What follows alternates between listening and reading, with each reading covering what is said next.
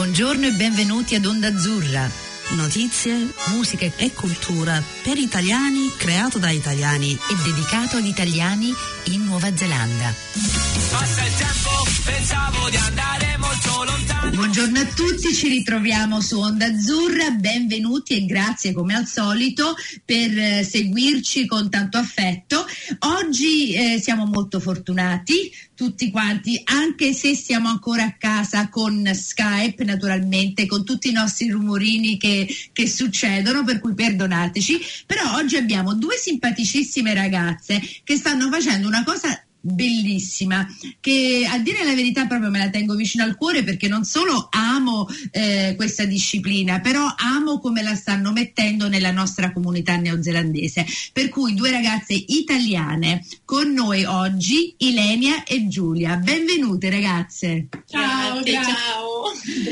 Ragazze, allora, prima di dire qualsiasi altra cosa, parliamo un po' di come mai si trovano queste due bellissime ragazze qui in Nuova Zelanda che stanno per fare questa cosa che poi ci spiegherete. Vai, inizi tu? Inizio io. Allora, sono arrivata in Nuova Zelanda 3 anni fa e ero venuta per visitarla con un working holiday e l'idea di stare solo un anno, e dopo 6 mesi in qualche modo nella mia vita la Nuova Zelanda mi ha tenuta stretta, mi ha preso da zaino e ha detto ok, no, tu devi stare qua, metti via tutto, inizia a sistemare tutto, questa è la tua nuova casa. E quindi da lì in poi ho detto ok, vabbè, se questa deve essere la mia nuova casa, accetto la sfida, vediamo come va, e 3 anni dopo sono ancora qua e sono contenta. Lo zaino non so dov'è, in qualche armadio perso, e quindi adesso mi sto godendo la mia nuova casa. Wow. Per me invece sono quasi 2 anni, a febbraio saranno 2 anni, e io ho cominciato a pensare di viaggiare in Nuova Zelanda quando ho vissuto per 5 anni in Scozia e piaceva da morire, ma il tempo non era come l'Italia, e ho cominciato a cercare un altro posto che poteva essere simile alla Scozia ma con un tempo migliore, fino a che ho fatto il cammino di Santiago e durante il cammino ho incontrato questo signore che mi ha proposto di fare woofing, che non avevo neanche idea di cosa fosse, per lui in Nuova Zelanda, e mi ha messo il seme nella mia testa, ho cominciato a fare le mie ricerche e ho deciso ok, parto. Biglietto, e sono arrivata. Il primo anno ho viaggiato l'isola del nord e l'isola del sud, e quest'anno mi sono incontrata con Ilenia e con Dini, e ci siamo incontrate, e poi pure io diverse cose non sono successe che mi hanno fatto rimanere in Nuova Zelanda, e adesso ho deciso che questa sarà la mia nuova base. Per ora comunque, bellissimo, proprio avventuriere, fantastico. E la cosa che vi unisce insieme, la cosa principale che interessa a tutti noi, che avete iniziato questo progetto, lo chiamo progetto, però mi dovete spiegare un po' voi quello che cos'è, che si chiama Art Yoga, per cui due cose che sono l'essenza di tutto, diciamo, per la verità, due cose bellissime che possono fare così tanto. Spiegateci un po' di questa Art Yoga. Siccome siamo sempre in due, siamo perfetto, perché una può spiegare una cosa e una un'altra. Io posso spiegare la parte dello yoga. Tutte e due siamo insegnanti di yoga. Io ho preso il mio insegnamento in India, lei in Italia, però poi siamo incontrati e comunque la pratica dello yoga fa parte della nostra vita. E abbiamo praticato per tanto tempo, e quando ci siamo incontrati abbiamo cominciato a cercare di trovare un modo per trovare il modo di spiegare o di coinvolgere le persone nell'ambito dello yoga, ma non nel classico modo di fare soltanto una classe dove lavori con il corpo. Volevamo cercare di trovare un modo di connettere con la mente, come approcciarsi a questa pratica, però usando solo la mente. E siamo arrivati sulla panna dell'arte. Sì. Entrambe ci siamo conosciute qui, ma parlando ci siamo ritrovate a notare che il nostro passato è esattamente lo stesso, solo che una era a Roma e l'altra era a Modena. Bellissimo. Siamo entrambe studenti di istituto d'arte, quindi il nostro diploma è legato all'arte, e c'è sempre stato l'interesse di portare questa disciplina un po' fuori dall'ordinario. Ci siamo trovate così a un certo punto, alla fine del nostro orario di lavoro, a stare insieme giusto per trovare un attimo di calma, dove non c'era modo di lamentarsi per quello che era successo in ufficio, ma solo per avere il tempo di stare insieme senza parlare, farci il nostro caffettino, colorare, metterci un po' su di musica, fino a che non ci siamo resi conto che l'aspetto dell'arte, in principal modo penso sia stato durante il primo lockdown qui in Nuova Zelanda, Sì. ci siamo resi conto quanto questa pratica potesse essere sviluppata in una maniera più profonda, non a livello tecnico di come disegnare, di come diventare bravi col disegno, ma quanto più usare l'esercizio del disegnare come un modo per connetterci con noi stessi e esprimere su un pezzo di carta quello che ci passava per la mente, ma senza usare le parole. Quindi è diventato arte, art yoga, però l'arte per noi è qualcosa che va oltre, può essere anche musica o la scrittura, qualsiasi cosa che è legata con connetterci con noi stessi e dare la possibilità alla nostra inner voice, alla nostra voce interna di venire fuori in una maniera più semplice e ritornare un po' ad essere bambini attraverso questa pratica, questo progetto. Bellissimo, perché per i nostri ascoltatori ci saranno tanti che conoscono yoga eccetera eccetera, però se ci pensi o pensiamo a questa cosa, yoga alla fine è l'arte di respirare, di stare, per cui quando non è che devi anche aggiungere l'arte, già c'è l'arte in fare questo. Comunque la gente spesso non mette questi due concetti insieme, però veramente vivono in un mondo molto bene, cioè sono quasi amanti yoga e arte, sono proprio due cose che come un pezzo di Lego che va nell'altro, no? Si aggiungono benissimo. Per cui quello che interessa a me è a chi serve questo misto di discipline, a chi può servire, cosa può fare per una persona? Ci sono tantissimi benefici, perché comunque utilizzare arte come un veicolo per connettersi con se stessi e con le proprie emozioni, i propri pensieri, può aiutare una persona, può aiutare praticamente quando hai una cosa, un pensiero nella tua testa, un'emozione, però non gli riesci a dare un nome o non riesci ad esprimerlo verbalmente. L'arte ti permette di far uscire questa emozione o pensiero e vederlo davanti a te. Molto spesso abbiamo un'idea, faccio un esempio abbiamo un progetto nella nostra mente, però ci sono tanti pensieri che vogliamo mettere insieme e allo stesso tempo, invece di creare alla fine del progetto, ci possiamo sentire overwhelmed, non mi riesco a dire la parola, ricchi di emozioni, e alla fine non riesce a raggiungere una conclusione, l'obiettivo. E per esempio un esercizio che facciamo è fare un collage, perché il collage ti aiuta a vedere davanti a te stesso con parole o immagini come puoi sviluppare questo progetto. Quindi tutto quello che hai dentro la tua testa lo metti in un pezzo di carta e da là puoi romperlo e lavorare, cominciare a dire ok, ho questo progetto, ho tutte queste risorse, però come faccio con piccoli passi ad arrivare all'obiettivo che mi sono posta. Quindi sono diversi tipi di esercizi che una persona può fare.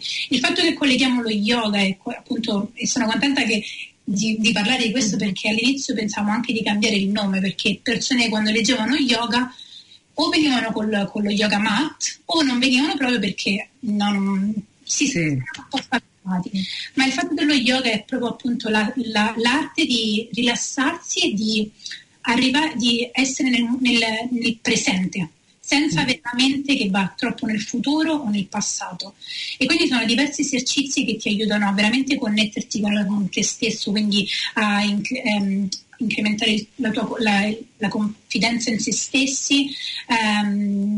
Riusciamo a dare alcuni messaggi anche sul fatto di come rispettare se stessi, rispettare il prossimo, o anche rispettare la natura, perché la nostro progetto è anche waste, quindi ogni cosa che cerchiamo di fare, ogni progetto, corsi, utilizziamo sempre, o almeno meglio che possiamo, risorse che sono riciclabili, per dare comunque un messaggio che è importante proteggere e rispettare la natura, perché la connessione che abbiamo con questa energia, con la natura, ci dà tanto, cioè noi siamo su questo pianeta e respiriamo grazie alla natura, grazie agli alberi, ma ce lo dimentichiamo, pensiamo, cioè abbiamo più l'ego che scontato. Esatto. Quindi con vari esercizi cerchiamo di recuperare, di ritornare a questa awareness, questa consapevolezza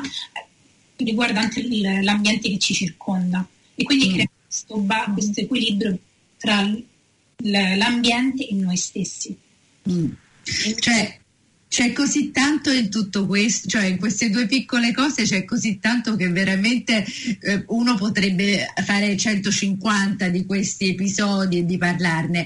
Una delle cose che mi aveva detto Ilenia quando l'ho incontrata brevemente, cioè 5 secondi, che proprio mi ha messo proprio il pallino in testa, è che voi state facendo dei lavori con dei ragazzi, per esempio con l'autismo, eccetera eccetera, e questa è una cosa che naturalmente a me ha fatto molto piacere, perché questo è il dare, però so che nel dare, cioè, ricevete anche così tanto, perché è una cosa di comunque volevo sapere, perché Ilenia mi aveva pure detto che avete parlato con non lo so chi era, chi era White Matter Trust.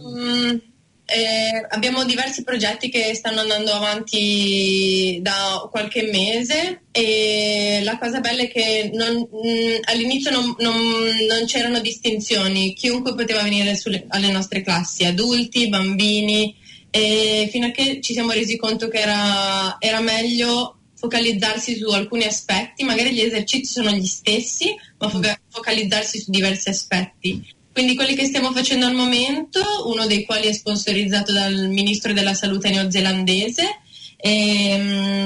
lo facciamo online perché è un progetto realizzato dal lockdown e andrà avanti fino a febbraio.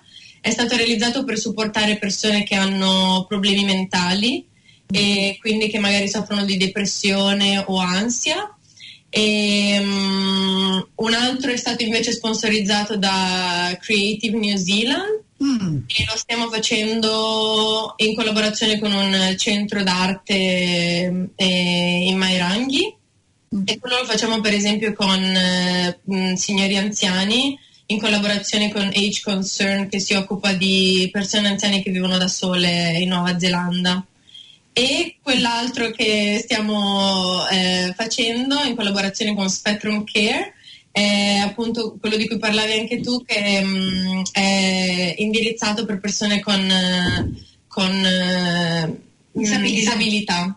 Può essere disabilità motoria o disturbi mentali, autismo o persone con la sindrome Down. Possono essere diversi aspetti di disabilità, ma sono tutti all welcome. Praticamente il progetto che facciamo con persone con disabilità è anche un modo di lavorare con il supporto, con una persona di supporto, quindi è di creare questa connessione tra la persona di supporto e la persona, e con vari esercizi tramite l'arte.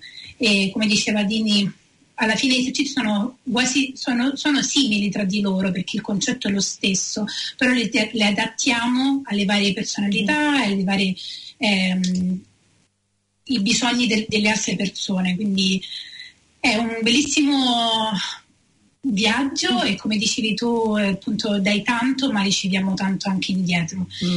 Quello che stiamo imparando è tantissimo dalle persone, appunto le persone anziane che pensano di non avere che non worth it, non c'è più nulla da fare per loro, non ne vale la pena, non vale la pena trovare un'ora di tempo per fare quello che magari gli piace, di connettere con se stessi.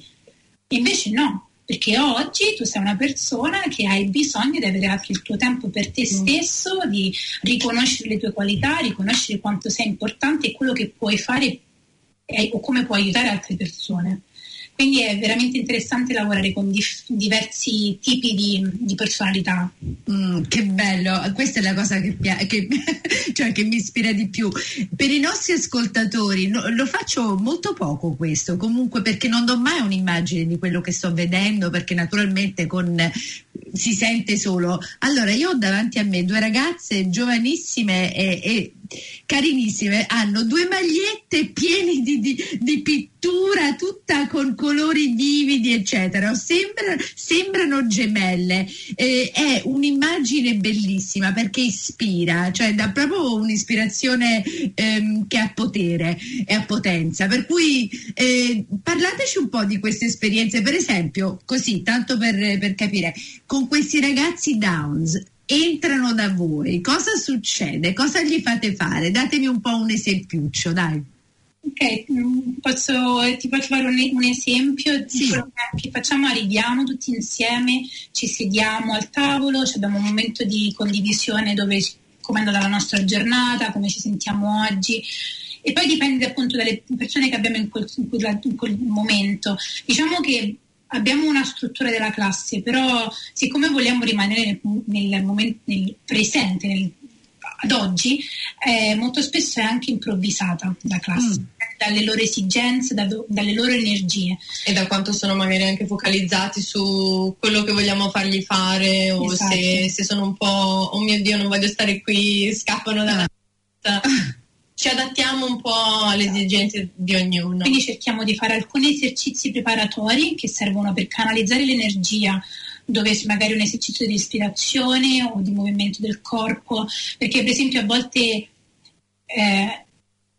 magari hanno tanta questa energia che non riescono a stare seduti, quindi è molto importante riuscire a canalizzare l'energia in un modo che riescono a eliminare tutta l'energia che c'è in questo momento di iperattività, per poi concentrarsi per anche 20 minuti, mezz'ora a disegnare o a seguire l'esercizio che proponiamo. E poi alla fine ogni volta ci piace soffermarci per 5-10 minuti alla fine della lezione su cosa siamo grati nella giornata, ed è un esercizio interessante perché molte persone ci dicono magari non è successo niente durante la giornata, ma per noi essere grati può anche essere semplicemente da questa mattina che il sole è uscito fuori e non piove, quindi dalle più piccole cose ho trovato il lavoro dei miei sogni, ho vinto la lotteria però ci piace lasciare questi minuti finali della lezione, perché una volta che hai lavorato con il tuo corpo, hai lavorato con la tua mente, sei molto più centrato e connesso con il tuo obiettivo, i tuoi pensieri, allora poi sei più aperto a vedere il lato positivo della vita. Quindi ci soffermiamo su un momento di gratitudine, e poi c'è la fase finale che facciamo un messaggio di appunto gratitudine tutti insieme e lasciamo 5 minuti finali per se qualcuno vuole condividere la loro esperienza, i disegni,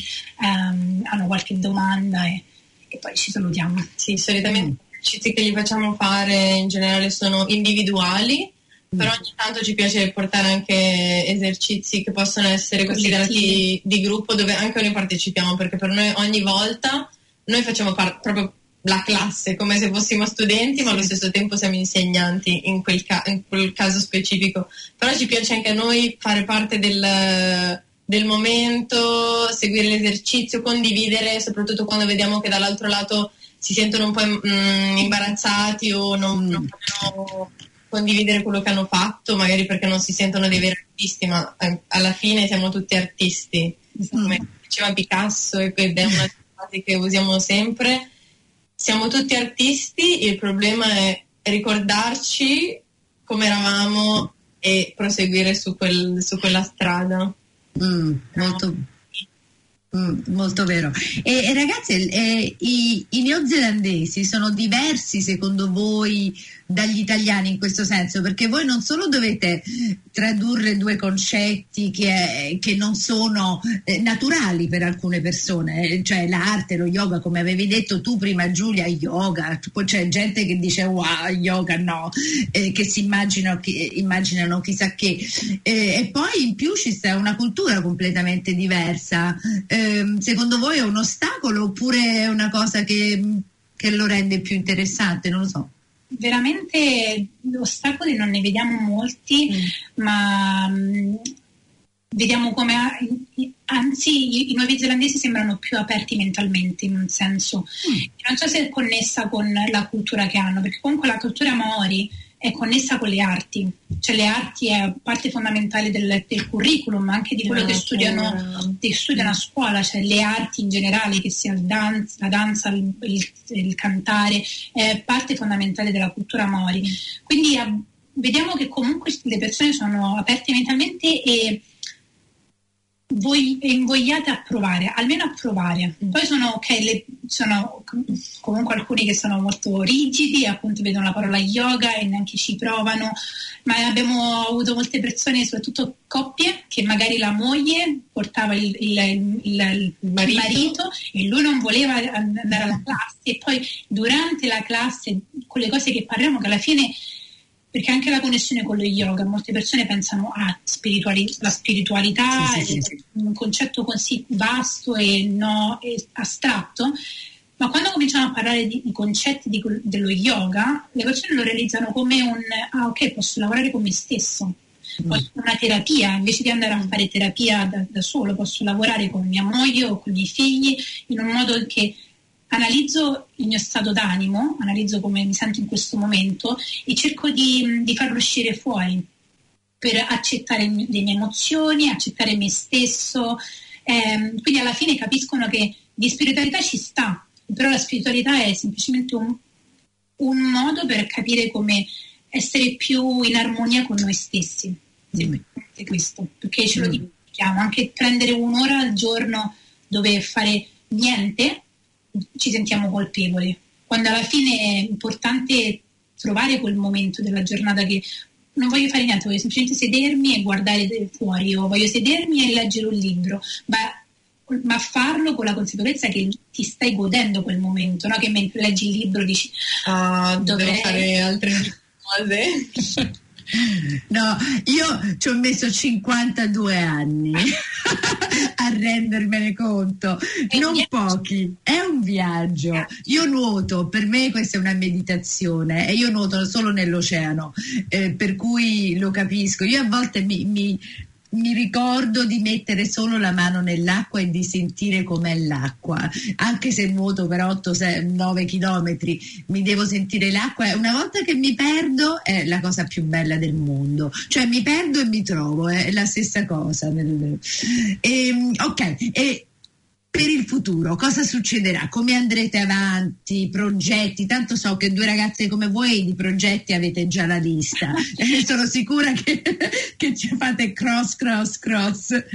Allora, uno dei progetti che vorremmo portare con l'anno nuovo, soprattutto nelle scuole, perché la differenza tra adulti e bambini è il fatto che i bambini non hanno bisogno di tutto questo, loro sono già consapevoli di tutto del momento presente. Se fai una lezione con bambini e adulti, vedi come i bambini prendono direttamente il foglio e la penna, non aspettano neanche che gli dai indicazioni su cosa fare, loro già stanno disegnando. Quindi l'idea per l'anno prossimo è di includere più classi per i bambini all'interno delle scuole e cercare di includere all'interno degli esercizi che facciamo solitamente un aspetto che stiamo cercando di incrementare all'interno delle nostre classi, che è quello del aiutami, non so come dirlo in italiano. Dillo in inglese. Sustainability. Yeah, sustainability. Non si sa in italiano qual è questa come creare consapevolezza, sì, come parlavamo del fatto di natura e di come riutilizzare le risorse che abbiamo in questo momento in un modo che li possiamo riutilizzare a favore nostro senza danneggiare la natura. Cioè, per esempio la plastica ce l'abbiamo in questo momento, ma come possiamo utilizzarla, che sia per magari utilizzarla come forma d'arte o tagliare una bottiglia e fare l'imbuto per il giardinaggio, cioè, diversi tipi di esercizi per aprire la mente o per i bambini, per continuare a avere questa consapevolezza, perché loro ce l'hanno il contatto con la natura, con la natura è naturale.